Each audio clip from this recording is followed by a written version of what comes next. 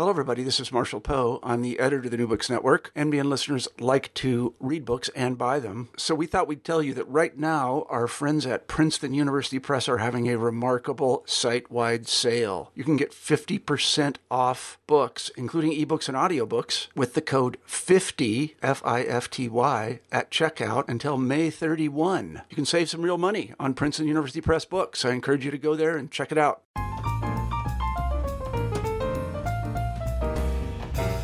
Hello, welcome to the New Books Network. This is a Literary Studies channel, and I'm Natalia Shpilova-Said, one of the hosts. Today I'm speaking with...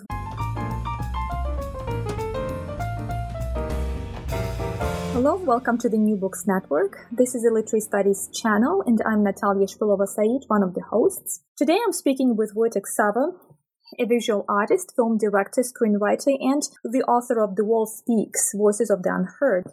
Hello, Wojtek. Hello, how are you? Well, I'm very happy to have this opportunity to speak with you today about your project. And from our previous conversations, I know that this project involves more than just a book. And the book itself is very unique, not only in terms of stories, but in terms of the structure as well. But I invite you to tell us more about your project. It's a complicated project, a complex one that I was very deeply involved in for about 5 years or so, and still am. It's a project that grew out of a desire by some friends of mine who approached me to pay tribute to people who were affected by World War II, Polish people who were at the time of the war teenagers or children. And since I'm a visual artist who specializes in participatory installations, I wanted to take it in that direction. So I think there are a few things that are important to the nature of the project. And I'll start with the name. The project is called The Wall Speaks, Voices of the Unheard. And the title came about as my wife and I were wandering around the beach in Florida trying to figure out how to approach this project and what to name it. And I didn't want the title to suggest that it's specifically Polish. I wanted to create a project that speaks to the human condition. So I was trying to find something that is characteristic about these people that I was interviewing and their story. And to me, the most prominent characteristic was that these people were as if behind a wall that they couldn't surmount, that there was a wall of silence, a wall of basically people who didn't care about their story. So I felt that even though they had undergone these fantastic, dramatic events in their life, which I thought were very enriching for others who might hear these stories, that these stories were being untold. And they were being untold because there had been enemies who invaded Poland in 1939, such as Hitler's Germany and Stalin's Soviet Union. But then after the war, neither the United States nor Great Britain, which had been allies of Poland during the war, were interested in telling the true story, because the nature of the alliance with the Soviet Union was such that they wanted to present the Soviet Union's version of history rather than the factual version of history.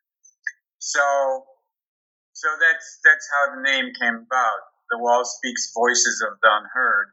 And I wanted that title to be kind of a bridge extended to all people who have been in a situation where they had suffered trauma, but the forces that be were so powerful that they couldn't get their story out. To me, sometimes I compare this to a woman who was raped by powerful men, and they blame her, saying that, her dress was cut too low, she was in the wrong place, she was dumb, and that story is never told because it might negatively affect the people who had perpetrated the crime. So that is the genesis of the name of the project. I just wanted to mention, also coming back to the beginning, that it was published by the National Center of Culture in Poland, because we didn't mention that. And so you mentioned that you interviewed some people for this project. So who are those people? Do they live in Poland or do they live in the States or both? There were around 70 people that I interviewed. Mm-hmm. They lived predominantly in the United States. I had traveled throughout the United States, starting in Florida where I live, but also going to places like Georgia, North Carolina, South Carolina, Maryland, Washington, D.C., Chicago, Indiana, many places throughout the United States, but also in Poland, to collect these stories. It was a reflection of a personal journey. I didn't have a systematic approach to gathering these interviews. I like a certain amount of serendipity. I think it reflects, the truth of existence. So I was very comfortable in having one interviewee directing me to another, or people calling me and saying, there's this person you should interview. I did very, very little of seeking people out by myself. I was mostly directed from one person to another. And it was not difficult for me to find these people. It's a whole generation. I was also in a bit of a hurry, I would say. There was some urgency about this because these people are very old by now. Right. They are either dying or they are becoming, it's becoming difficult for them to recollect their memories. So there was an urgency to record these interviews as quickly as possible. And a good number of the people that I recorded interviews with have passed away now, among them my own father. So tell us a little bit about the people that you interviewed. What was their understanding of this project, how they took this project, whether they were emotionally somehow involved. Of course, to some extent, they would be emotionally involved into this project, but what was that emotional response to this project that would ask them to recollect those painful memories? Right. Well, I think that's a very pertinent question. And, I think I'm fortunate in the fact that my background is in film directing. So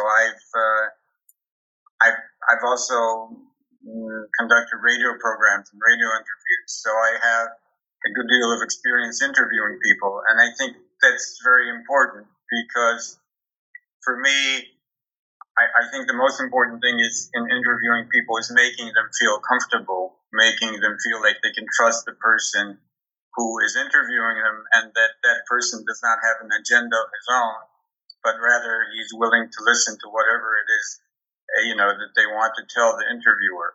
So there's always a certain barrier of political correctness, of civility that needs to be crossed because people tend to tell you things that are political or historical in nature rather than speak of their own experiences. I was not interested in political opinions or a synthesis or an analysis of political events. I was very much interested in people recollecting their own life experiences. So I would tell them that, if they can go back to that place, if they can feel the weather, if they can feel whether it was raining or sunshine, or if they were eating candy or they were hungry, then that would be taking us to the right place.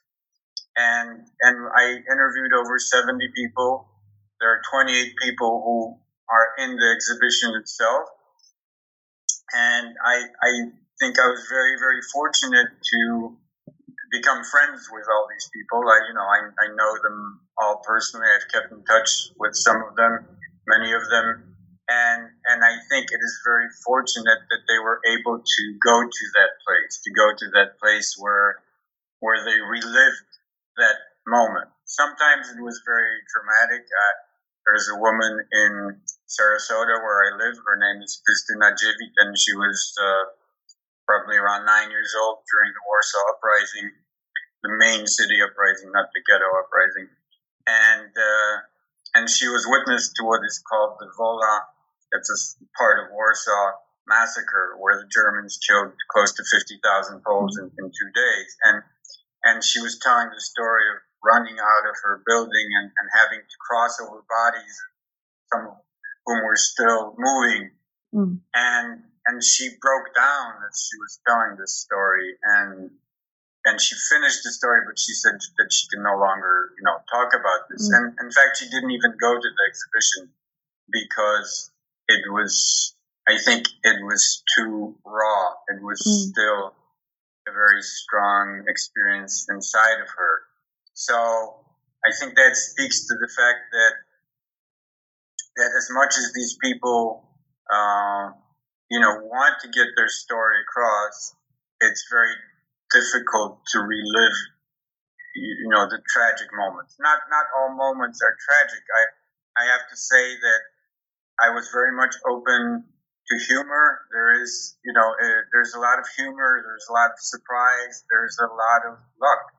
The thing is that these people are people who survive, right? And the great majority of the people who are in their circumstance, in the very severe circumstances, did not survive, and they could not tell their story. So these are stories which are optimistic in that sense, because they made it through. I can think of another story where I interviewed this gentleman who was in a German concentration camp. His family was, after the war, rewarded for being just among the nations at Yad Vashem because they had saved some Jewish people from the ghetto. But he himself was also in a camp, and he was working in a kitchen.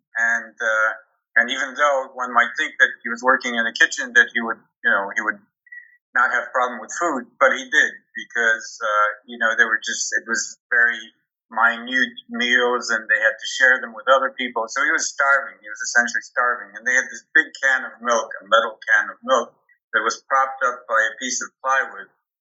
And it was propped up because they were boiling water with tiny amounts of milk in it, so it would look like milk.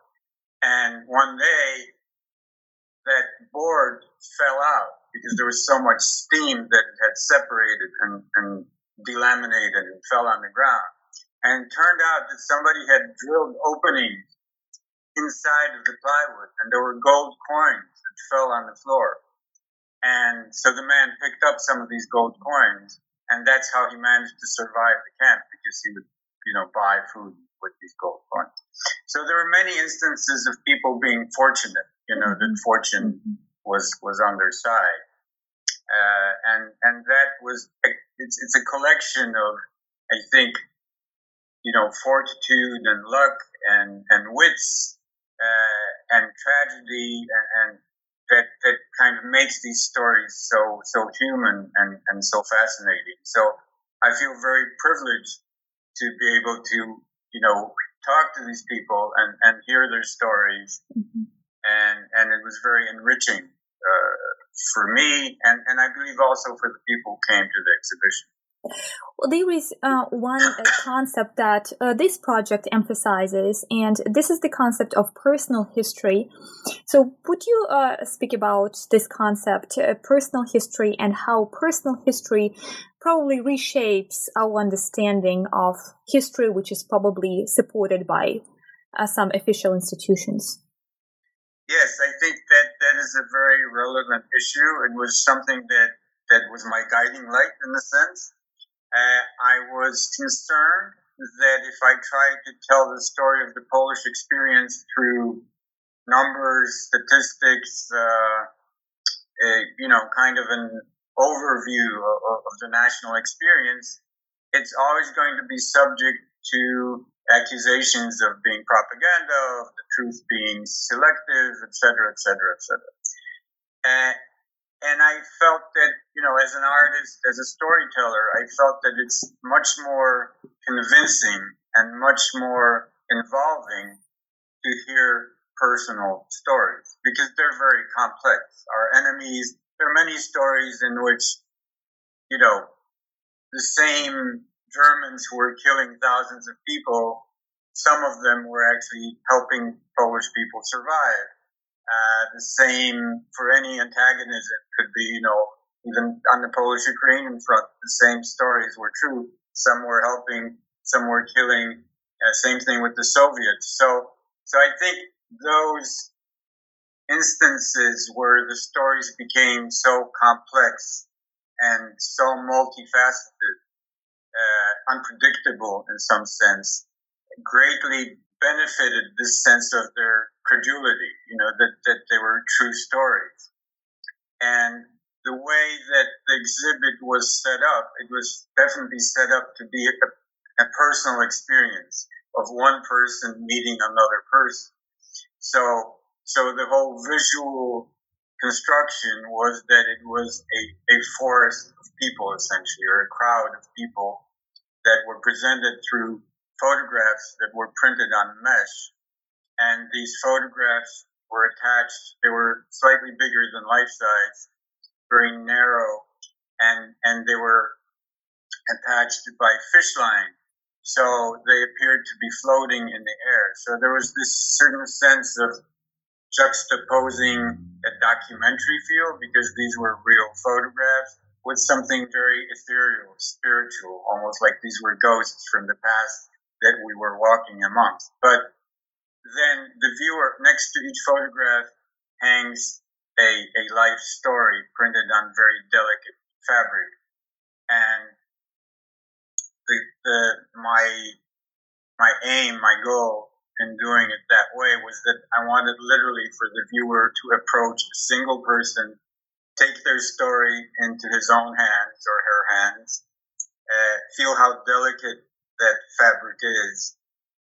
It only takes a second to kill somebody, but a story is extremely powerful. So at the same time, we're speaking of the frailty of our human condition, but also the immense power of our will, of our persona, of these people who had gone through all these experiences and survived and thrived afterwards. But the viewer had to take that story literally into his own hands, and she had to hold it and read it. And I used the biographies for a few reasons. I wanted this individual approach to everyone's life, but I also wanted to tell kind of the geographical story of what happened to Poles in World War II, because for most Americans or people who are uninvolved, when they think of war and Poland, they think of Polish territory. But these life stories serve to show that these children and teenagers were displaced. Hundreds and hundreds of thousands were forcibly displaced to Siberia, from which they, after their liberation, they went to Iran, Iraq, Palestine, Egypt, Italy. So it was an exodus. It was a very meaningful peregrination. Then there was another track that went through with retreating Polish armies through Romania into France and then into Great Britain. So there are many different localities where these people were taken, including places as far away as Africa and India and Australia and Mexico. Something that just seems inconceivable in connection, with World War II experience and Poland. So that was also important to me. Mm-hmm. I also wanted this, this face to face where the viewer would come and would actually look into the protagonist's eyes and meet with that single person. When I was training docents at the Florida Holocaust Museum, they asked me, how does this exhibit work with teenagers, with children? And I said, I really don't know, because prior to there, I hadn't never shown it in a environment where, high school kids or middle school kids would come to see it. But I would meet with these docents, every couple of weeks to, go over new things. And I asked them, and they said, this is a wonderful exhibit for children because they can pick their own track through the exhibit. Mm-hmm. They can pick their own person and go to this one and then go to that one, and they can feel the bricks and they can touch the glasses and feel the fabric. So it gives them this freedom of not just following a linear track, but just picking their own path. So this exhibition took place in different places in the States and in Europe. And where did the first one take place? The first one took place at the Northeastern Illinois University in Chicago. I had cooperated with the art department, the psychology department, sociology department, the music department. I wanted to kind of make it into an interdepartmental event. And there was a conference, Art Against Violence. And this show was chosen to represent that concept. So I felt I felt it was very useful in that context because it allowed me to see how viewers react. It was actually like my first meeting with viewers. And I also was able to hold workshops there were open workshops, so they were for students, for professors, and from these different fields, like psychology, sociology, history, and art. So that was very fortunate because I believe that it's very important not to put put knowledge or experience into compartments, but to have it presented in a way where they are crossing each other, where history meets with art meets with psychology. So that was a very fortunate circumstance for that. Do you know if any of your interviewees attended these exhibitions? Yes, I do. There were quite a few of them who attended the exhibition at the Florida Holocaust Museum in St. Petersburg, because many of them were from Florida, so they were able to come. Also in Poland, I know that some of the people who were shown in the exhibit had come to see it. I think it was. This might sound strange. I think it was very moving for them and gave them a sense of maybe a certain sense of satisfaction that they in fact exist, beyond their own private story. But I do think that in some sense they realized, and we all realized, that in the wider context it was no longer about them. It was about the people who came to see the exhibit. And I don't know if I'm making this sound right, because yes, of course it was about them. They were the spring and the context. But I think they were also aware, many of them, that what is happening is that there are people coming to see the exhibit, from middle school kids to professionals who had no idea about this experience. And it's, people would come to me and they would say, oh my God, this completely changes my view of the Holocaust. I had no idea that there was a story like this, that there was another story that they had never heard of. So I think in that sense, the participants, the protagonists also realized that they had become part of a broader message, that they weren't, that they were representing their individual story, but they were also representing the story of people whose voices have not been heard, as the title suggests. And to me, one of the most important aspects of this show and this whole experience was the participatory element of it. And the way that it was conducted was that under each photograph there was a brick, a real heavy brick. And the brick had an inscription on the top side of it that spoke of actions undertaken by governments against the Polish people. So it would be, for example, Germans who wouldn't allow Poles to study beyond fourth grade, or who, had something called, for example, Intelligenzaktion, where they wanted to kill off all the Polish intelligentsia, but also, Americans like President Roosevelt, who would not let news of the Katyn Forest massacre, where 20,000 Polish officers were killed by the Soviets. He would not let that come out into the public eye.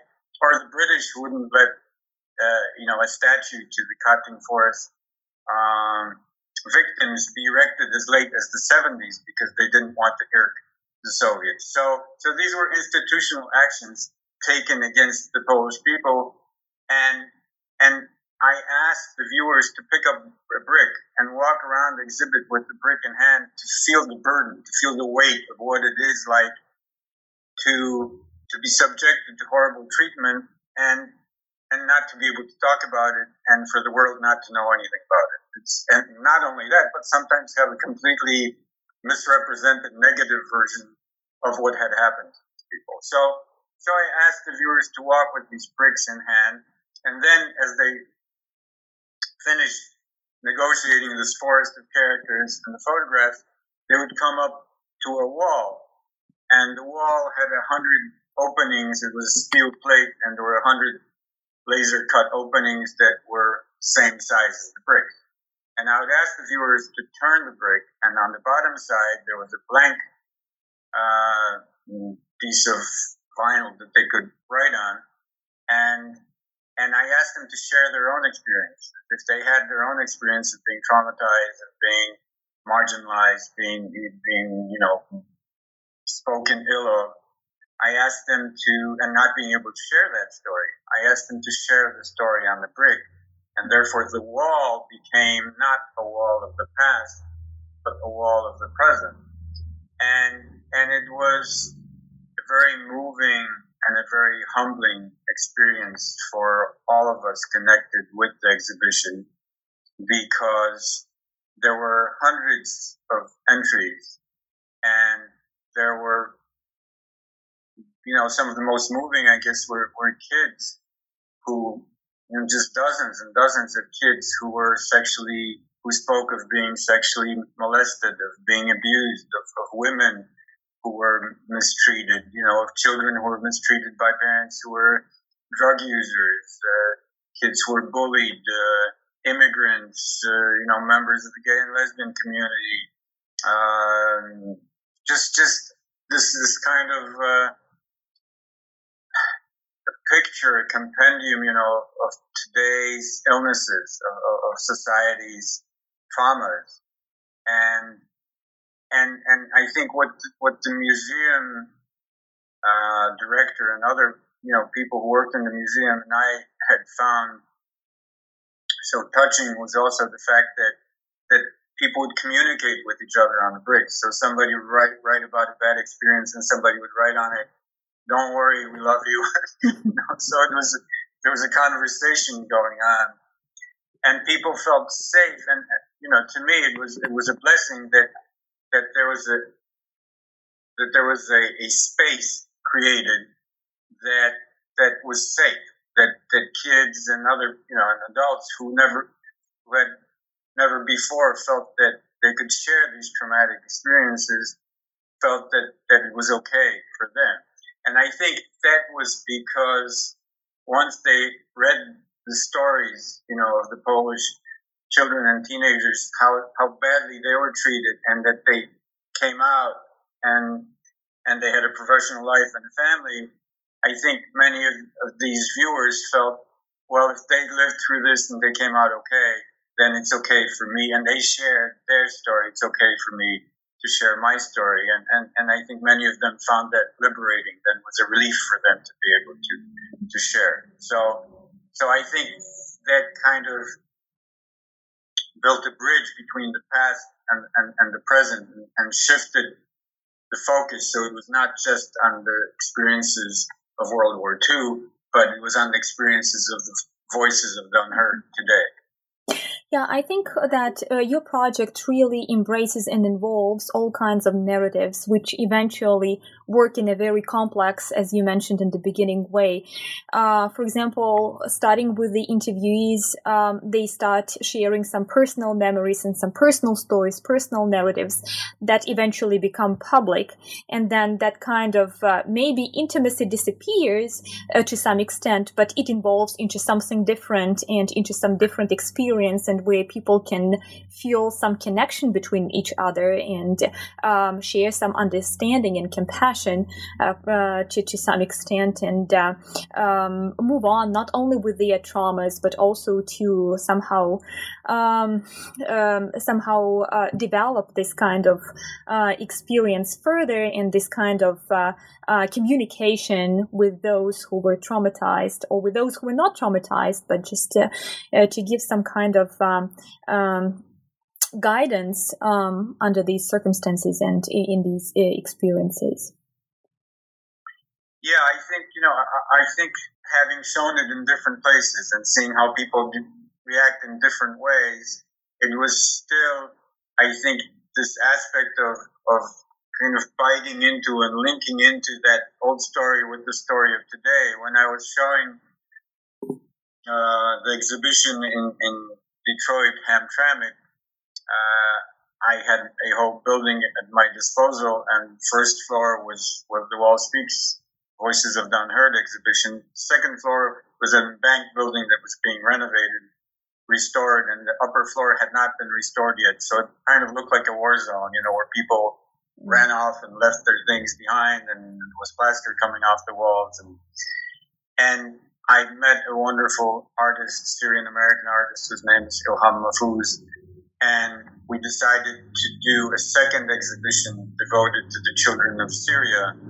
And so in that way, we used that space as a space similar to spaces, in Syria where people leave their buildings behind. And we showed photographs and Ilham's sculptures and paintings and just regular artifacts. And that also, I think, created this connection between the past and the present, in the sense that the same type of kind of disregard for human experience and for allowing people to share their story that was displayed or exhibited during World War II and afterwards is still going on, whether it be in Syria or in Yemen or in Palestine or in many other places. So so that was an example of hooking up. I had, again, many high school teenagers coming, and they were kids from Syria, from Yemen, from Bangladesh, and I think it was moving for them to see that there were other people displaced like they were, and that in the end they were able to tell their story. We had a Yemeni evening that was organized by Yemeni kids. They came to me and they asked me if they could do, like an evening devoted to their experience, and we did that also. I just wanted to mention, that I'm extremely grateful to people I had worked with along the way. For example, the Florida Holocaust Museum. They were extremely gracious and just wonderful, wonderful people in working with me, and I think very brave also in allowing a different narrative than the one that we all know about, that in some sense shocks some observers, and I think it was very brave of them to welcome this exhibit in, and and just as far as the Detroit experience, Hamtramck experience, I'm also very happy that I was able to connect with the Muslim community there, because so many of them are in a very precarious situation, their families, so that was very fortunate, and it's all about dialogue. We had, like, and community interaction at the Detroit Hamtramck show. We had 2 events or 3 events every week for 3 months. So, and some of them were, for example, directed by what's called the Muslim Jewish Council of Detroit. So there were, we were trying to connect people across lines and kind of demonstrate that these experiences are shared by all of us. Yeah, and your project made me think about all those intricate ways in which memory works.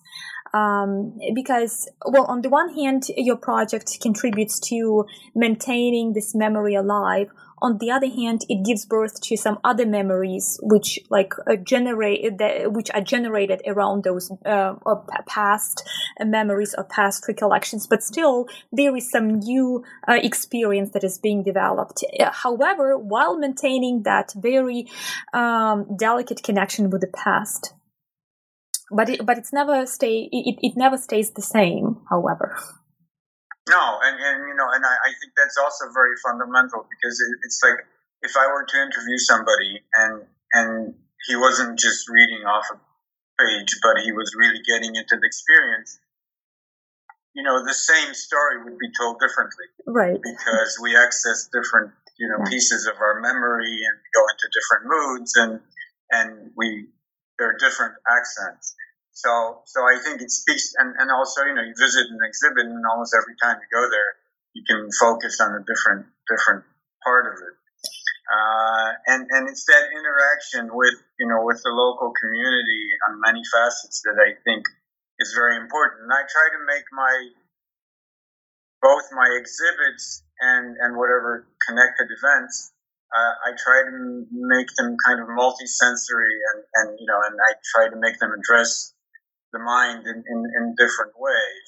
So, for example, one of the events we did in Hamtramck was a Holodomor event that we did with the Ukrainian community, and we had a bandura player, because I think there's something very lyrical and delicate that is strongly juxtaposed with the images of hunger and death, and I think it's always important to show that people are human, and that they're magical, and they're wonderful, and even in the most horrible circumstances, sometimes they can retain those values of humanity that can be a light onto us who come after.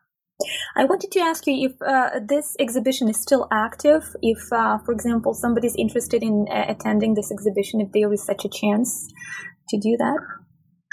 The exhibition is active but dormant at this moment. I have to say, I'm a little exhausted after having worked on this for 5 years.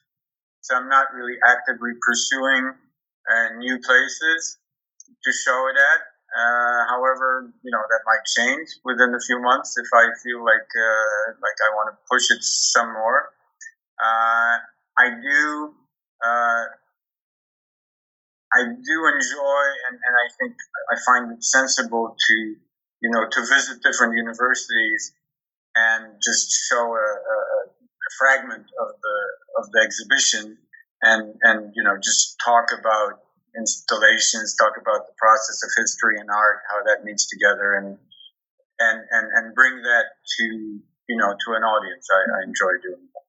But on the other hand, the published version of the project is very helpful in this sense as well, because, what I noticed about the book, of course, it contains those personal stories, and there are contributions which are made by either researchers or workers in the museums, and there are no pages in this book. So was that intentional that you didn't include pages, or? It was. I'm not sure I would do it again, but but it was. I wanted, like I mentioned, this certain experience of serendipity and happenstance, and I'm not a fan of.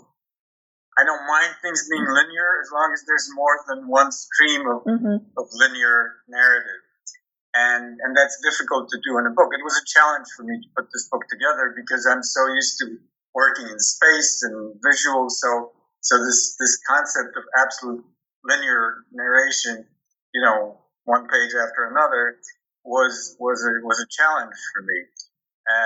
But I wanted it to be kind of an album where people can just flip some pages and hook into this, hook into that.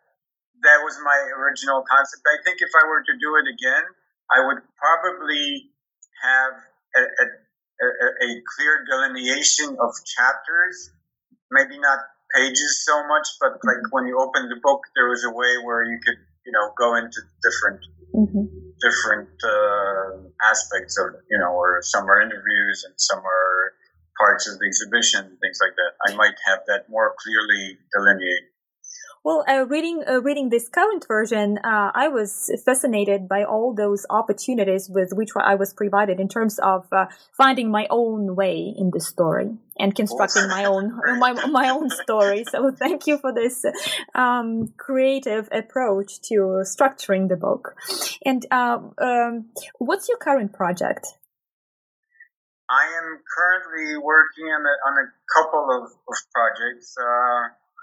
I've been somewhat restrained in my activities because my mom, who just celebrated her Mother's Day, she's 91 years old and she requires a bit of care, and it's way more difficult for me to travel, so I've had to kind of scale down on some projects. I was working on a project about Yemeni children and their experience with a gallery in Toronto, but that's been kind of put on hold.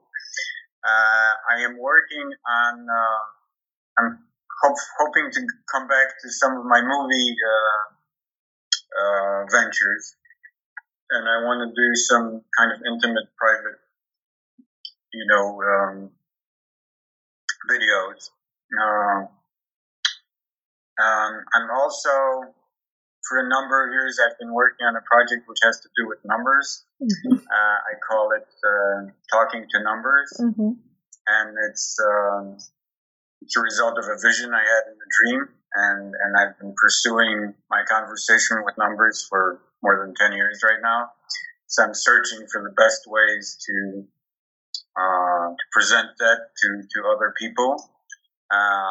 So I'm working on an installation which is called 4, and it's essentially a rectangular poem. It's a poem that is presented in the format of 144 squares on a rectangular pattern, and it can be read in any which way. So it's a different form of narrative based mm-hmm. on the structure of 4. Mm-hmm.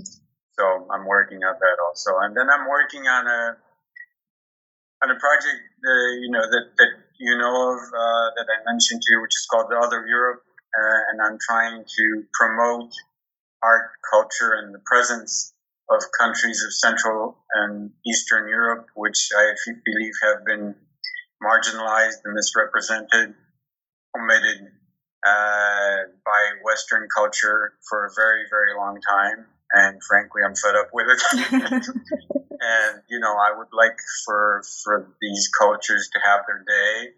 I'm very upset that, for example, if my son or his children, if they watch American or Western television, they will be very, very, very hard pressed to find a protagonist, a positive role model, male or female, who is of Central or Eastern European origin. Will most likely be presented as, I don't know, religious fanatics or conservatives or simpletons or brutes, and people have such a lack of knowledge about, the history of Poland or Hungary or Czechia or Ukraine, that it's disturbing. It's disturbing, and so my project deals with hopefully organizing, concerts, movie showings, mm-hmm. and things of that nature to promote that culture. And in a sense, I feel it's almost like too big, too wide for me as an artist. It's more for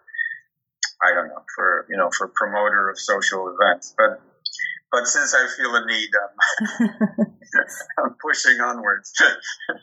Well, I wish you good luck on all these projects. And again, thank you so much for this printed version of your project, The Wall Speaks. And it was very moving, and sometimes it's painful to read because the stories are really very touching. But like we mentioned today earlier in this conversation, it's important to maintain this kind of connection between the present and the past. And again, thank you for this effort to maintain these dialogues, not only between generations, but between cultures and time and across time and space. Thank you so much for it. Thank you. It's very rewarding. I just wanted to say one more thing before we finish, that even though most of these stories are stories of war and trauma, it was pleasantly surprising to me that many viewers came out of the exhibition with a sense of kind of renewed faith in the human experience, and they did not come out of there with a sense of defeat or with a sense of dejection. And again, thank you so much for this printed version of your project. It's a real pleasure.